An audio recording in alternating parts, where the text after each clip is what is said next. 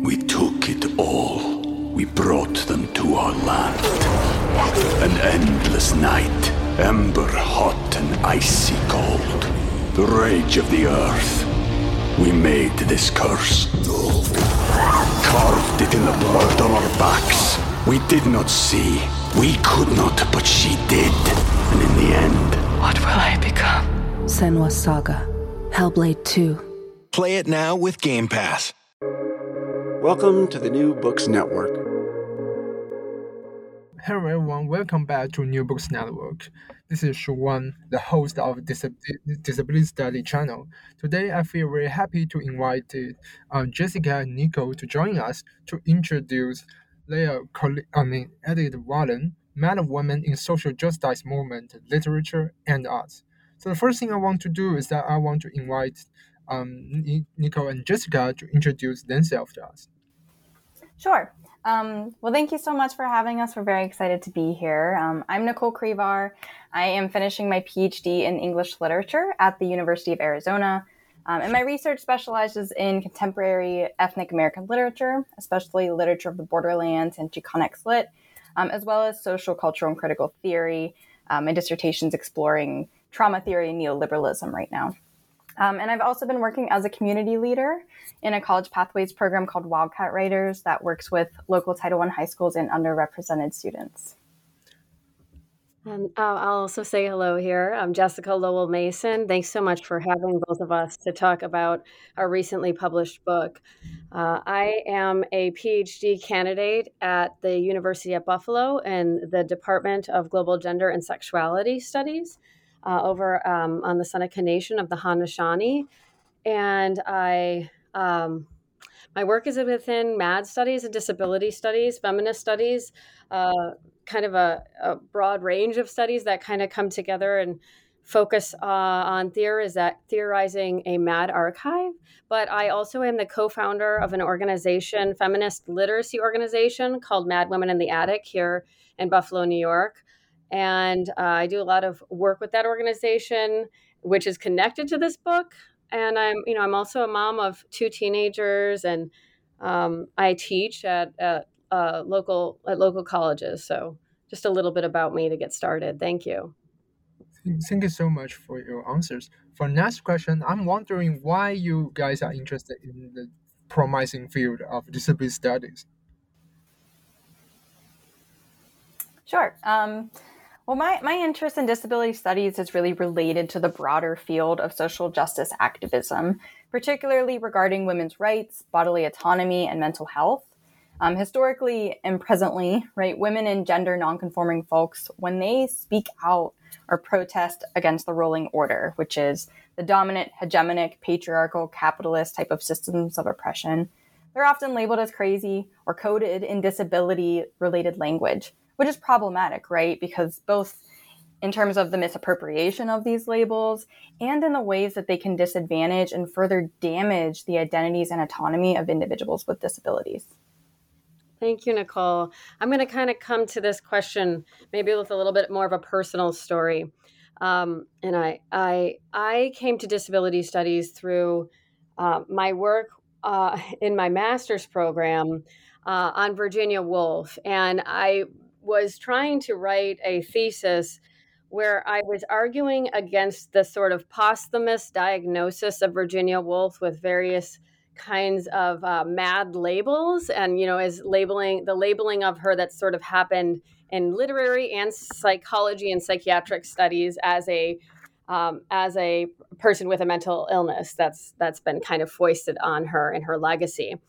And I was really wanting to argue against this and work against this after I had been asked in a psychology course that I was taking when I was thinking of going into that field, which I did not end up going into. But I was asked to diagnose Virginia Woolf with a DSM diagnosis for our final assignment. And that's sort of what spurred my whole interest in doing what I wanted to do, which was this wasn't right. Why are we diagnosing Woolf this way?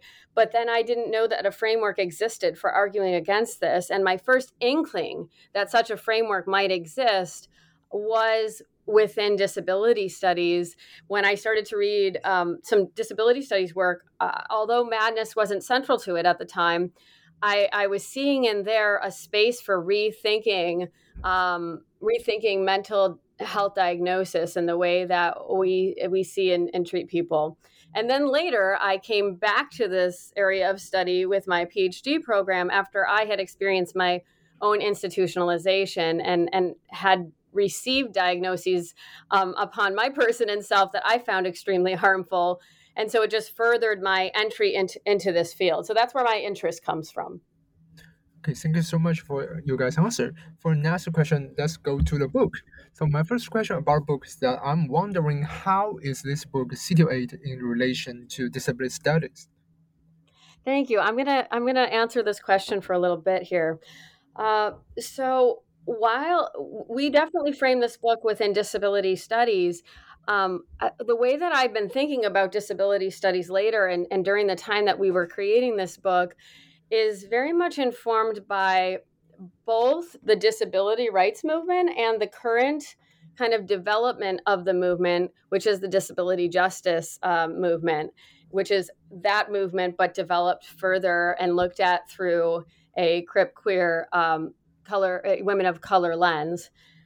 So the work contributes to disability studies by centering madness, which is not always done within the field of disability studies. It's sort of been kind of madness as a subject has been on the kind of periphery of disability studies. I remember when I first encountered madness in a disability studies book, it was one essay in a very big compilation of disability studies, and I clung to that essay. I thought, oh my gosh, this is it. And so for a long time, all I had was that one essay on Mad Pride in particular.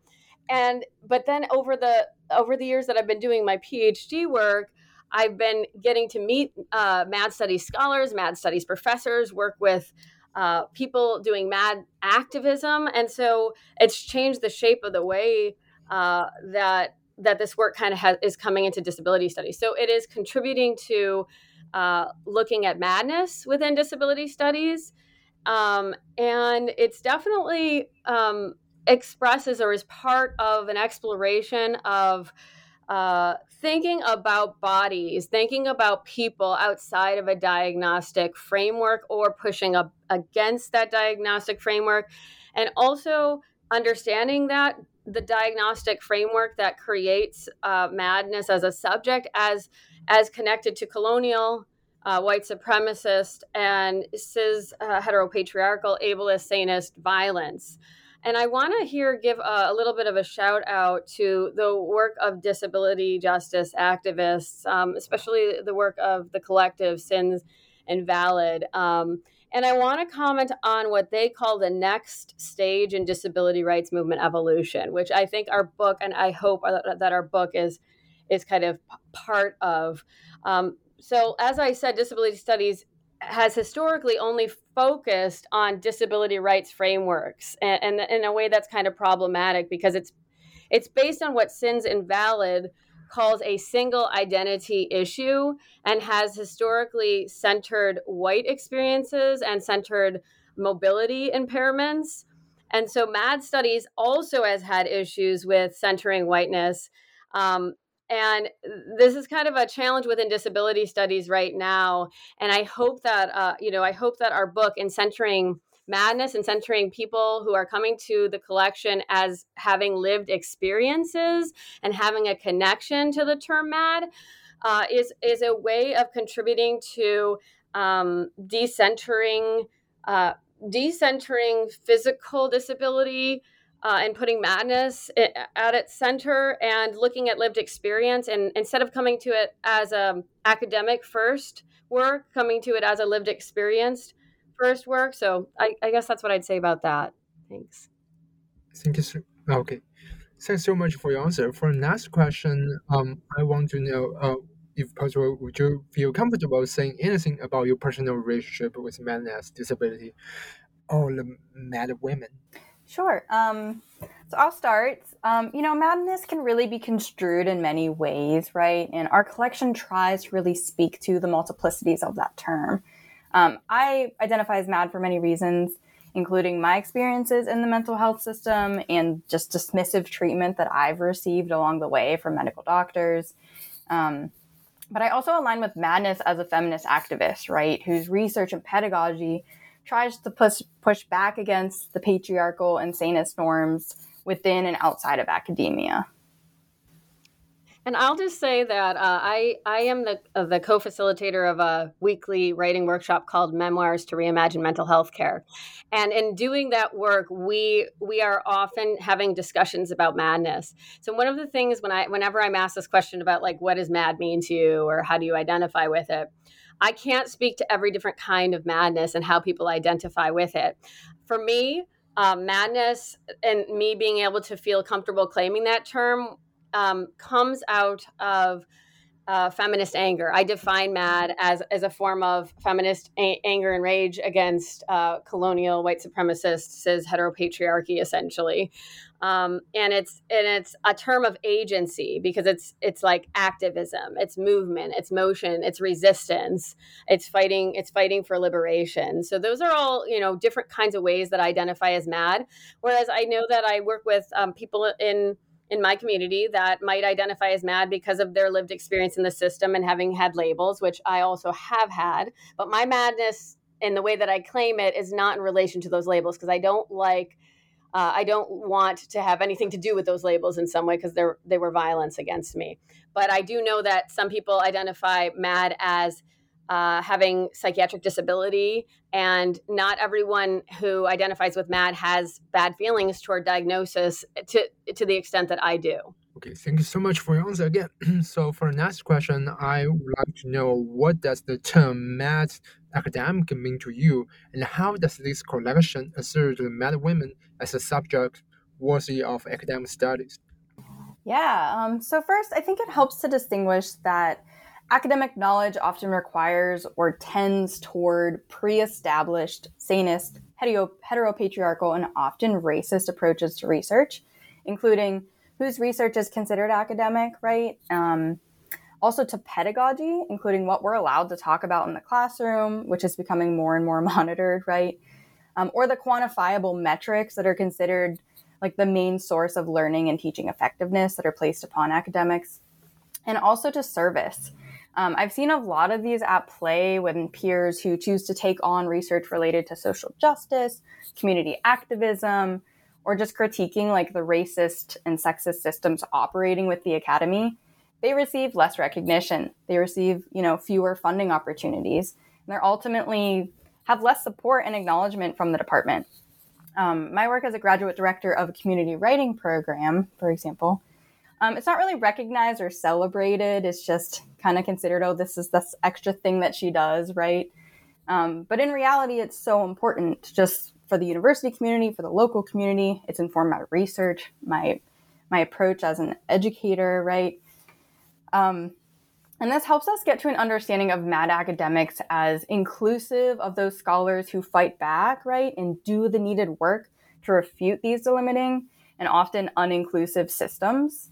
And like trends within academia, but mad academics is also inclusive of minority scholars, gender nonconforming folks, and individuals with disability within academia who have continued to be silenced or whose work is not considered academic, especially if they're speaking about these personal lived experiences that we keep coming back to. So what our collection does is it asserts the Madwomen, including the mad academics and the writers in this collection and beyond, as a subject worthy of academic study. So, as a group of scholars whose research and personal creative writings are valid forms of academic work. One of our contributors, Erin Soros, poignantly asked in her creative essay, The Madwomen at the Conference, she states, which voices are allowed to speak among us? And I think that really gets to the heart of it, that marginalized voices and the voices of those whose actions are deemed as like acts of insanity from deviating from social norms, they're silenced, right? They don't have a place at the table. Our collection makes that space and tries to celebrate those voices. Thank you so much for your answer again. For the next question, I want to know how the Mad Pride movement and other social justice movement part of this book project, and how it come to be, and how it was designed. Okay, I'll speak to this for a little bit.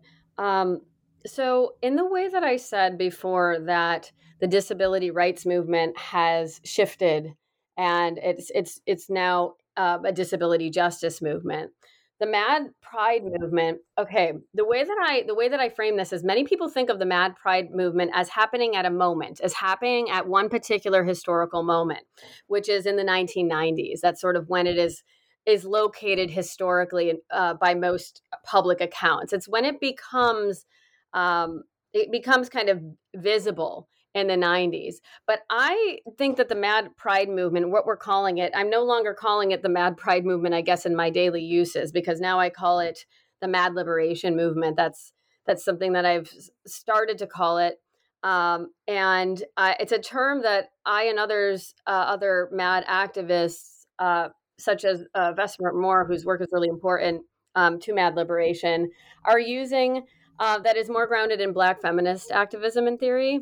So the Mad Pride movement, which we might think of in relation to the 1990s protests that were held, the peer movement that was formed out of those protests, people going outside of the American Psychological and American Psychiatric Associations and holding signs and saying, stop shocking us, stop taking away our rights. All of those images come to mind with this history of the Mad Pride movement. But I like to think about the Mad Pride movement as having a much longer history than this, and the Mad Liberation movement, because I think that there have been people who have been fighting against their oppression. There have been people who have been labeled mad, have been labeled mentally ill, have been locked in lunatic asylums, across the past few hundred years, who have been part of this movement, part of these acts of resistance that we will miss out on. We won't see their resistances if we just keep our concept of the Mad Pride movement limited within these sort of historical brackets that it's been given. So I like to do a long history in thinking about the Mad Pride movement. And I think our book, Madwomen in Social Justice Movements, Literature and Arts, is a contribution to that. It is an act of resistance. It's a social act of gathering of voices and conversation on the subject of madness at this current moment that we're living in, that is akin to and works alongside to the bodies that have resisted across centuries, who are part of this movement, bodies that gathered in the 1990s and held their signs, our bodies as connected to this work and writing these essays. Okay, thank you so much for your answer again. So the next question, I noticed when I read your book, this book began with an introduction by Erica Duncan. I'm wondering, why did you ask Duncan to write the introduction, and what do you think about her frame the collection? Thanks so much for asking this, and I'm going to answer this just because I have a personal connection to Erica Duncan through the work that I do with Herstory Writers Network, of which Erica Duncan is the founder. And I want to say a little bit about the fact that Erica worked in the 1970s with writers who were writing on the subject of, to some degree, the Madwoman in Madness, not necessarily having that be a central theme, but we're writing about feminism.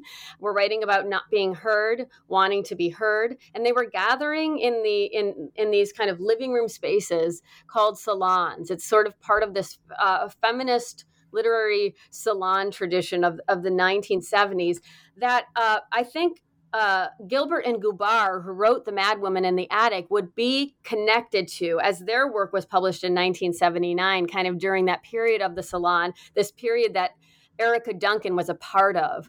And the work of Herstory Writers Network, where I am a facilitator with, came out of this movement, came out of this moment when literary scholars were writing about silencing, even if they were not necessarily writing about madness and the Madwoman in particular. So in asking Duncan, we hoped to connect our work in the present, our present voices, with to have it sort of prefaced by someone who had lived in this past that Gilbert and Gubar's work arose out of, and had knowledge, like lived bodily physical knowledge of that experience of time and place when the Madwoman kind of comes into discourse in a more acute way in the public consciousness.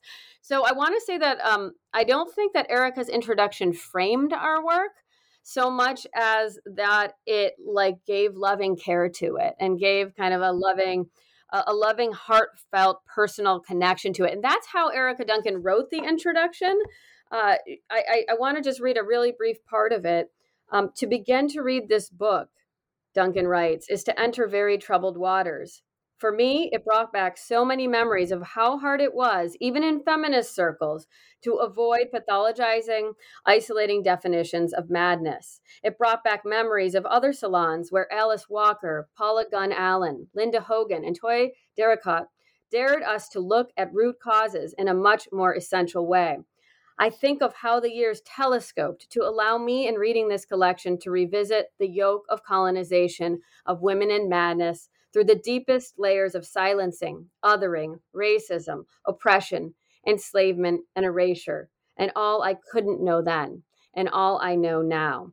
So you can hear in Erica Duncan's introduction that our collection, reading it, brought her back to that time and made her think differently upon the conversations that were happening at that time. And I think that that's a great way of going back in time and forward in time at the same time, which is what this collection does. Okay, thank you so much for your answer again. So my next question is still involved is still involved in introduction. So in the introduction, you say that this work is grounded in the lived experience of writers who identify with madness, who identify as mad, or who believe in the field of mad studies. So what's the role of autoethnography and the theories of autoethnography in this collection? Yeah, I'll go ahead and answer this one. That's a really great question. And it also really gets to the theoretical underpinnings of our collection. So first, this collection, it embodies communication scholar Carolyn Ellis's conception of autoethnography as a feminist approach. So this approach involves a writer both looking outward on the way that society and culture are influencing personal experience, and inward on the way that one's vulnerable self, right, can resist those social and cultural interpretations.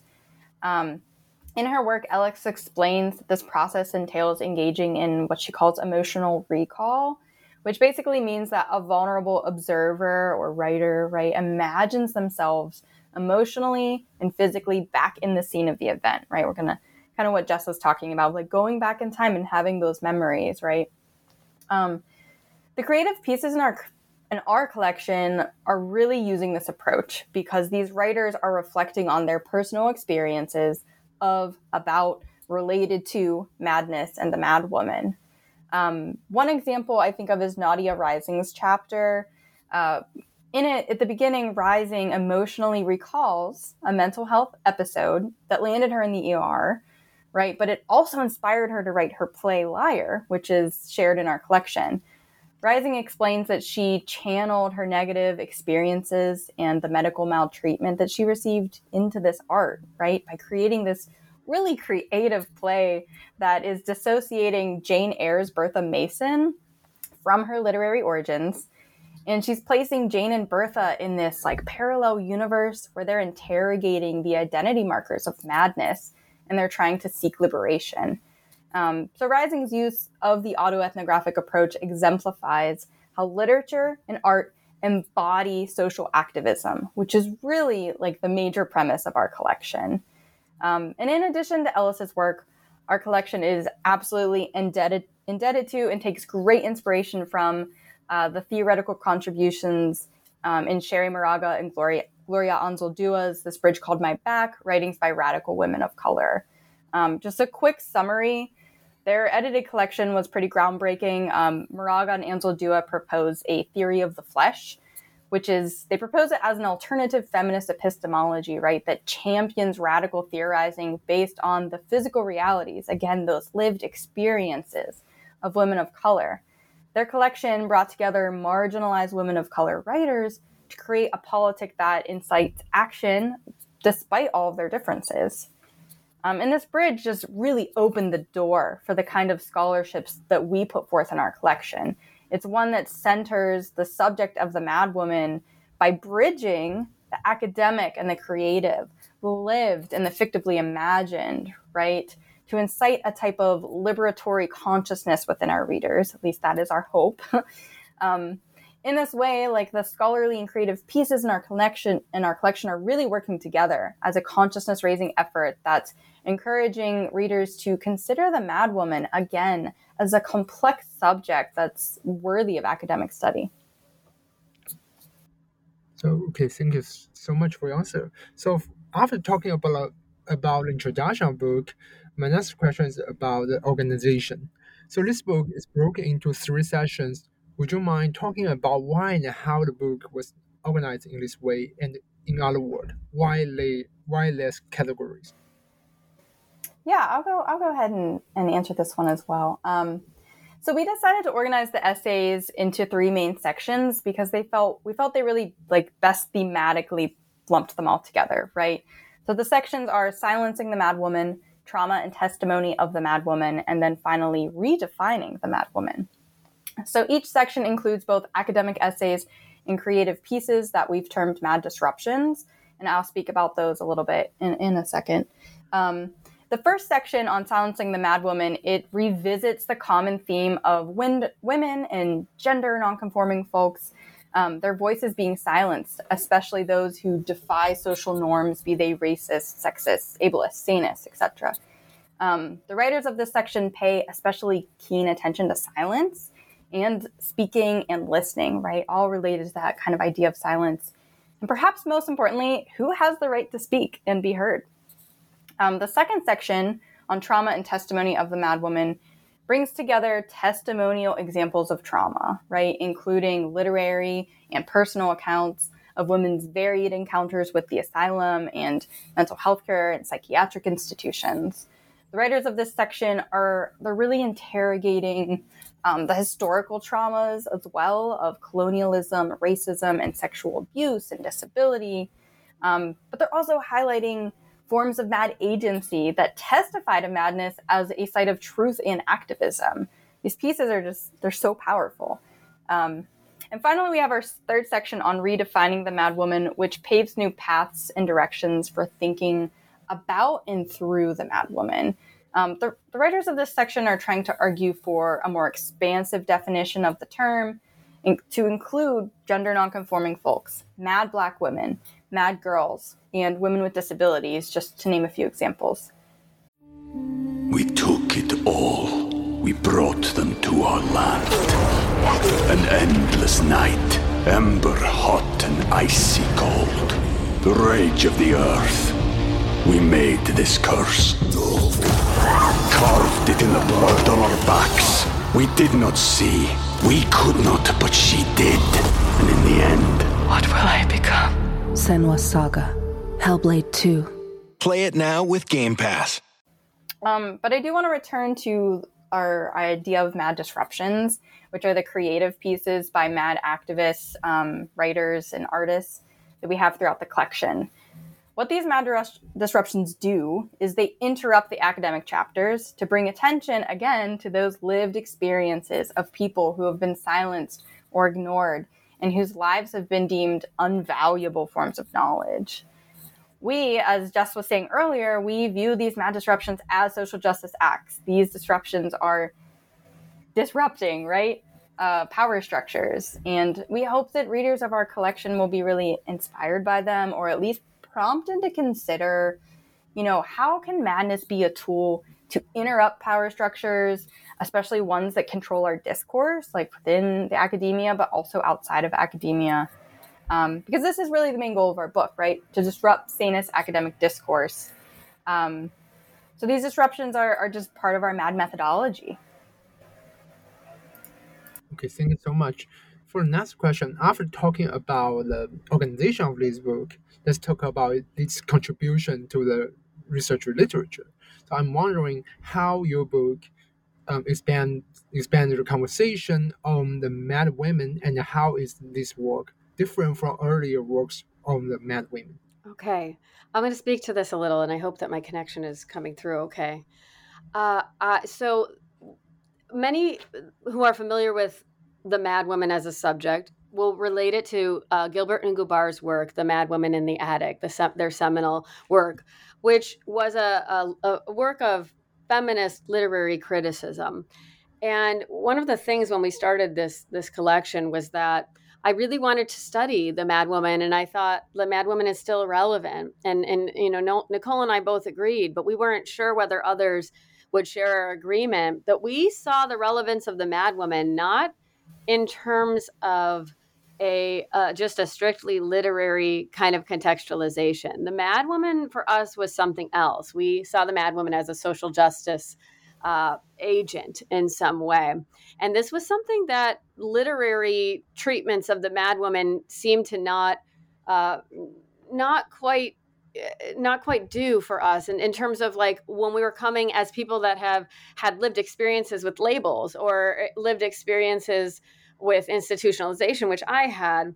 And so I want to talk about the Madwoman as someone who's been labeled a Madwoman is a different kind of thing than let's talk about the Madwoman in the novels of whoever, and so we came to this project from a different angle than it has been done, than the Madwoman has kind of been treated in the past.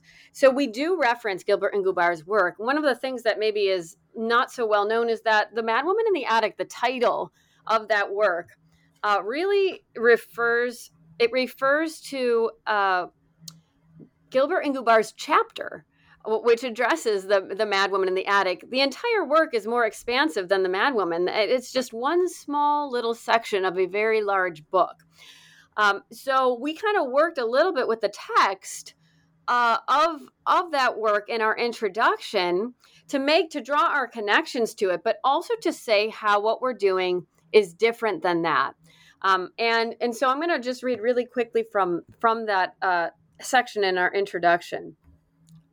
Addressing the cultural production of madness and how madness and the Madwoman contribute to our understanding of the relationship between disability and notions of sickness and illness was not something that Sandra Gilbert and Susan Gubar were able to do when they wrote the 10th chapter of The Madwoman in the Attic, a dialogue of self and soul, Plain Jane's progress. Gilbert and Gubar ask us to think about the literary feminist implications of reading madness as feminist rebellion in Charlotte Bronte's Jane Eyre through the characters of Jane and Bertha Mason.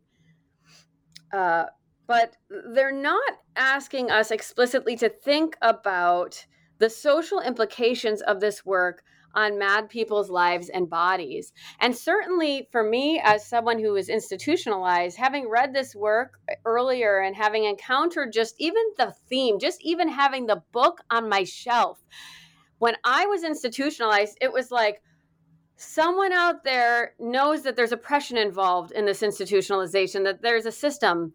And so I kind of turned back to these works, but there was something there was something missing. There was something like left undone by the works, because Gilbert and Gubar were not coming and they were not trying to fight for mad justice, mad liberation of people's bodies from institutions, to fight for the autonomy of people to label each other. They were kind of looking at it from a literary critical perspective.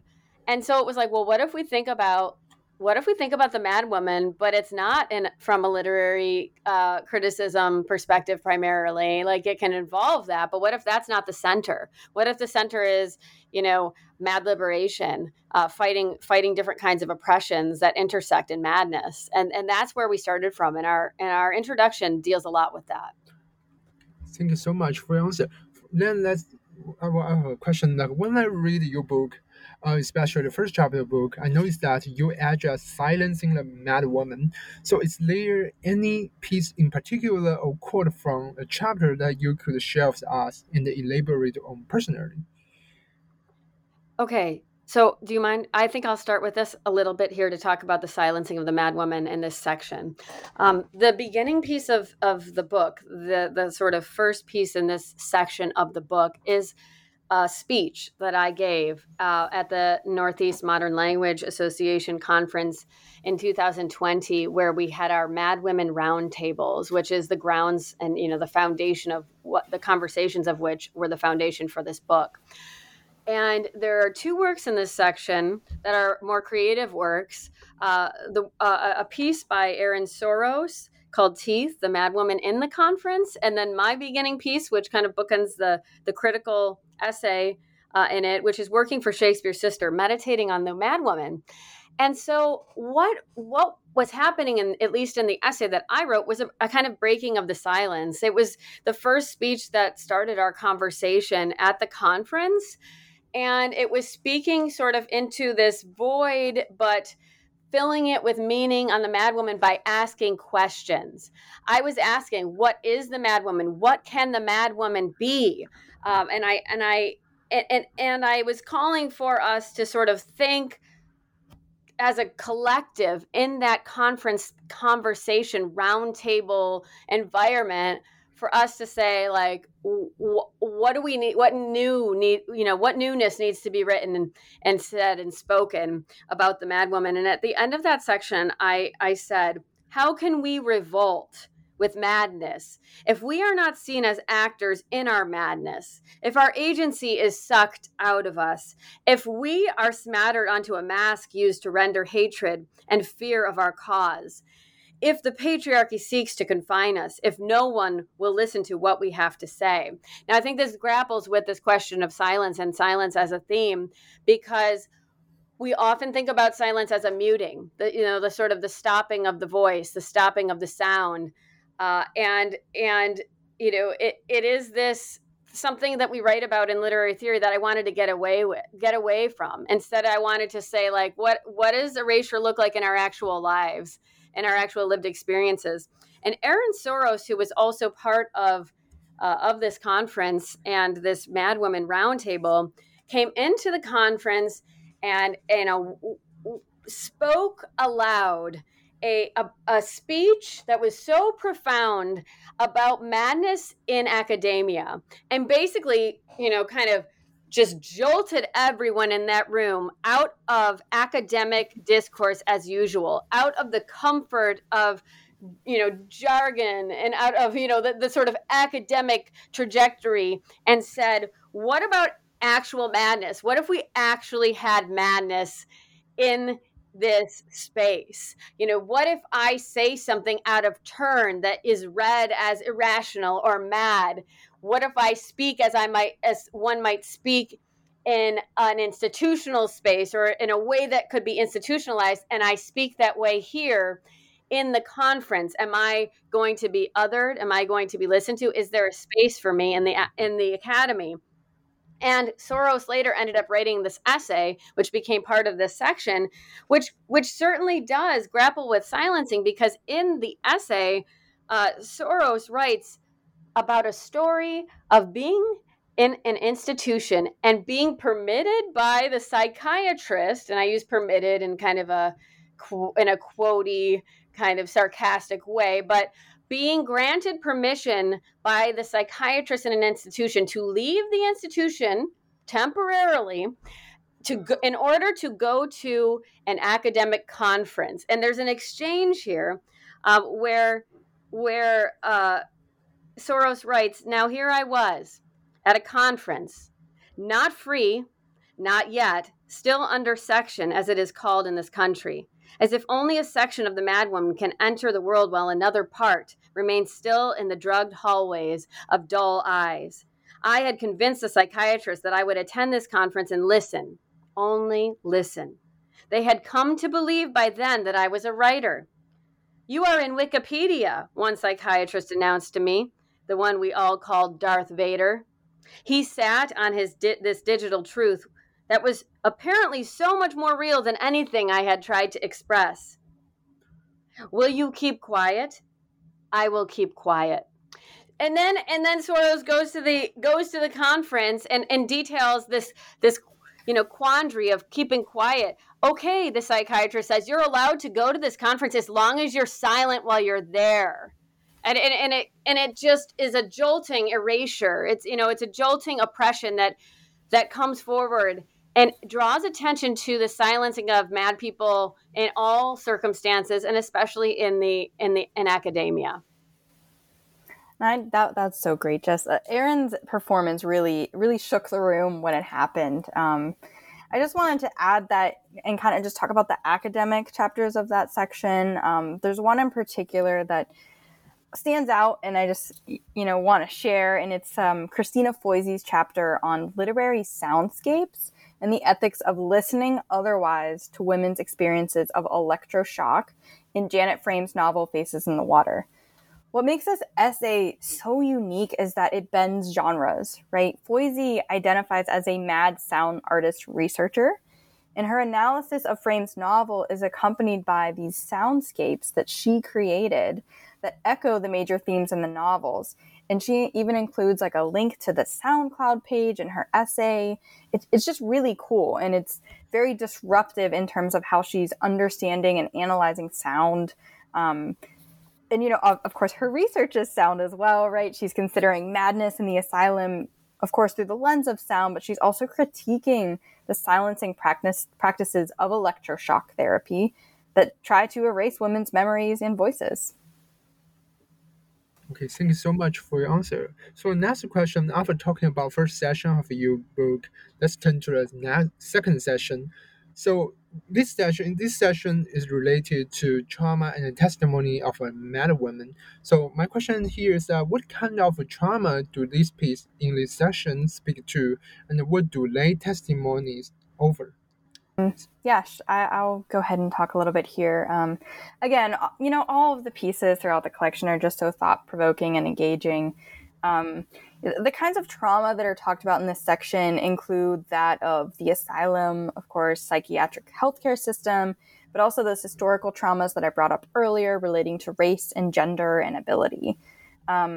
Just one piece that comes to mind in terms of the academic essays of this section is probably Stevie Shurick's analysis of objectum sexuals in the documentary film Married to the Eiffel Tower. They define objectum sexuals as individuals who are oriented to love objects. So this love is similar to how people tend to love other people in romantic relationships, but instead it's towards objects, right? Like the Eiffel Tower or a bridge. Shurick pulls from mad feminism and queer feminist disability studies to critique the dominant discourses of ableism, heteronormativity, and just sexuality that are informing medical rhetoric, right? And undermining the sexuality of objectum sexuals. For example, post-traumatic stress disorder and autism, Shurick explains, are often given as explanations of objectum sexuality. But these labels just reinforce this type of sexuality as non-normative and therefore mad. And so her piece is really trying to, get us to look in new directions and new understandings and different types of being and consciousness that exists in the world. I'm just want to add a little something to this in saying that as I was kind of looking back on the book in preparation for our talk today, I noticed that our themes kind of cross each other. This is something that I always tell my students when I'm introducing a syllabus and I have sections that are dividing the syllabus into themes. And I say, well, I have these here to orient us toward a theme, but I really, all of the themes cross each other. So when we're in the section on silence, we're in the section on trauma. When we're in the section on trauma, we're in the section on silence. And I was, as I looked back on Soros's piece, I noticed this one section where Soros is in the academy and says, I put up my hand once more. She's at the conference. Did someone call on me, or did I just speak without permission? I noticed that all the keynotes are white. And I thought about trauma and I thought about silence, because there's both the theme here of silence and the theme of institutional trauma in terms of white supremacy at academic conferences. And the fact that Soros is in this position of being silenced at the conference and navigating that, but is simultaneously paying attention to the institutional trauma that people of color can experience when they're at an academic conference and their whiteness is abounding and that sort of thing. So I also want to drive home the point that I think Nicole did also make, that trauma is and can still be a place of agency, that whether we are in the aftermath of trauma or we are in the midst of trauma, we can still practice agency. And I think Soros's piece also draws attention to Soros is in the midst of trauma, institutional trauma, and is also exercising agency by writing within this space. Okay. Thank you so much for your answer again. So for the last question today, I want you guys talk about third section of your book, which is on the redefining the Madwomen. So my question here is, what pieces in this collection most strongly strive to redefine the Madwomen, and what does it mean to redefine something and this figure specifically within your book? Sure, yeah. I'll talk a little bit about, this section's really trying to pave new paths, like I said earlier, and new ways to think about the Madwoman. One example in the academic essays is Kiera Sterling's analysis of the Mad Black Woman in Hale Jarima's film Bush Mama. So Sterling's investigating the label of the Mad Black Woman and the revolutionary potential of Black female rage. So specifically, she's engaging a paradigm of possession and exorcism to explore paths to Black liberation. So again, we have these themes of like, how is madness a tool for liberation? How is it an activist tool, right? And the chapter importantly expands the definition of the Madwoman to include the powerful ways that Black women are reclaiming madness, a label that's been forged through the processes of historic colonial possession, and using it as a source for revolutionary ends. Kiera's essay and others in the section, they really implore us to develop a more expansive view of the Madwoman, and including, Maria Ravito's essay on Girls Who Cut, and like mad girls, not just women, not just the adult idea of women, but how madness can be used as a tool throughout different ages of life, right? And in this way, it's really pushing beyond Gilbert and Gubar's original conception, especially one that was, like Jess was saying earlier, was very much in line with the white feminist movement, and not so much taking in other types of positionalities and beings and marginalities in that kind of get wrapped up in along with the madness and the Madwoman. Yes, and I'll go to the kind of second part of your question for a moment here about this, like how, what does it mean to redefine something? So it's something that I'm constantly grappling with, because I use terms like reimagine, redefine a lot. And it's like, why am I doing this? Well, I was thinking more about this, and reclaiming has to do with, responding to the denial, to the sort of epistemic denials that people experience. So when, words and concepts that are used to harm people, right? And they carry all of this weight, and they carry all of this history. And much of that history is erased, is suppressed, is something we can't access. So when we're doing the work of redefining, we're grappling with all of that. It's a very, it's complex, it's difficult. But redefining has to do with kind of saying that words, concepts are not the property of, they are not property of people. They kind of getting out of that sort of white supremacist way of thinking about language in and of itself, but that also knowledge itself and knowledge making doesn't belong to only the oppressors, right? It is ours and people who are oppressed to use those terms to either say we don't want them, they're so harmful, we don't even want to have anything to do with them, or to say we're going to do something different, and we're going to take back our power and take the power out of the hands of of the entities that are using this language to harm us. I think it's also, redefining is also about expanding. It's about expanding the shapes and the forms that come to constitute the meaning of madness, the meaning of the Madwoman, the meaning of our lives. And one of the examples is that I think of all the time in relation to this book is we had an essay by a writer who didn't end up being able to participate in the creation of the book, but they wanted to write an essay about seeing the Madwoman like in a genderqueer way, and looking at trans identities and non-binariness as a Madwoman kind of formation. And I always missed that from this collection. And I think some of our work goes there and points there, but it's not there yet. But I know that other writers are publishing this work and doing this work. Finally, in response to this final question that you've asked us, I want to turn to the final essay in our collection, which is by Jay Gagnon, and it is called "Where These Maps Have Led Me." And I work with Jay Gagnon in co-facilitating Memoirs to Reimagine Mental Health Care, our weekly workshop that we have been doing for about 3 years. And we have a community of writers there that Gagnon thanks at the beginning of the essay, because so much of this work, as Nicole and I were writing, putting together and editing this collection, I was doing this workshop. I was working with a community of writers who had psychiatric experiences or experiences with psychiatric labels and diagnoses and relationships with the term MAD. And all that work was informing this. And Jay Gagnon kind of presented this essay, and it wasn't for our collection. I heard it in a workshop through these workshops with Herstory. And when I heard the essay, all of a sudden I was going, oh my gosh, like this contributes so much to what we're trying to do. You're writing differently. You're writing about the Madwoman in a totally different way. And bringing the Madwoman into the present, into the lived experience present. So I'm just going to share this kind of final excerpt from Jay Gagnon's work. I know disabled women, Madwomen, were hidden away in attics. But modern media, written from an outside perspective, fails to show the richness many of us find in our lives.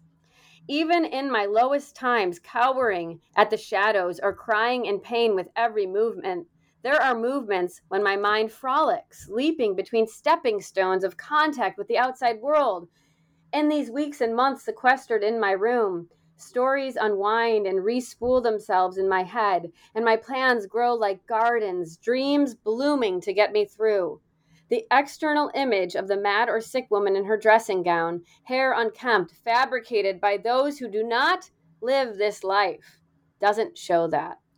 This is why I write memoir, to contribute to the archive of authentic narratives of the Madwoman, the disabled woman, that has been distorted by an external perspective in popular media. So let me tell you, here is what my attic room looks like.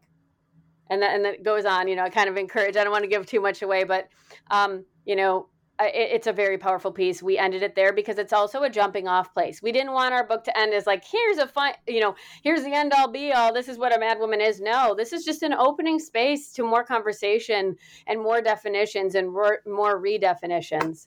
So, thank you so much for having us today and letting us share a little bit about this amazing collection. I just want to also thank all of the people who contributed to this book, whether it be through our cover artists, our editors, those we worked with at Vernon Press, and especially the writers who are doing this social justice activist work and who joined in this book to do this. Okay, thank you so much for your answer. So at the end of our talk today, I want to directly talk to our audience. I want to say, as a historian of disability and gender in East Asia, while I have very limited knowledge of Madwomen, especially in the Western context, when I read this book, I still learn a lot. Very, very interesting, very insightful things from this fantastic collection. And in the meantime, I want to say I think it's a must read book in the field of the study of the intersection of gender and math, especially for anybody with strong interest in the history and the contemporary understanding of the definition or conception of Madwomen. You must buy a copy of this book. So at the end of our talk today, I want to repeat the title of the book again: The Madwomen in Social Justice Movement, Literature and Art. It's a must-read book about a research subject, about a phenomenon, about the people, so-called Madwomen. So thank you so much for listening to the episode today. So have a good day. Thank you. Thank you so much. It's so great.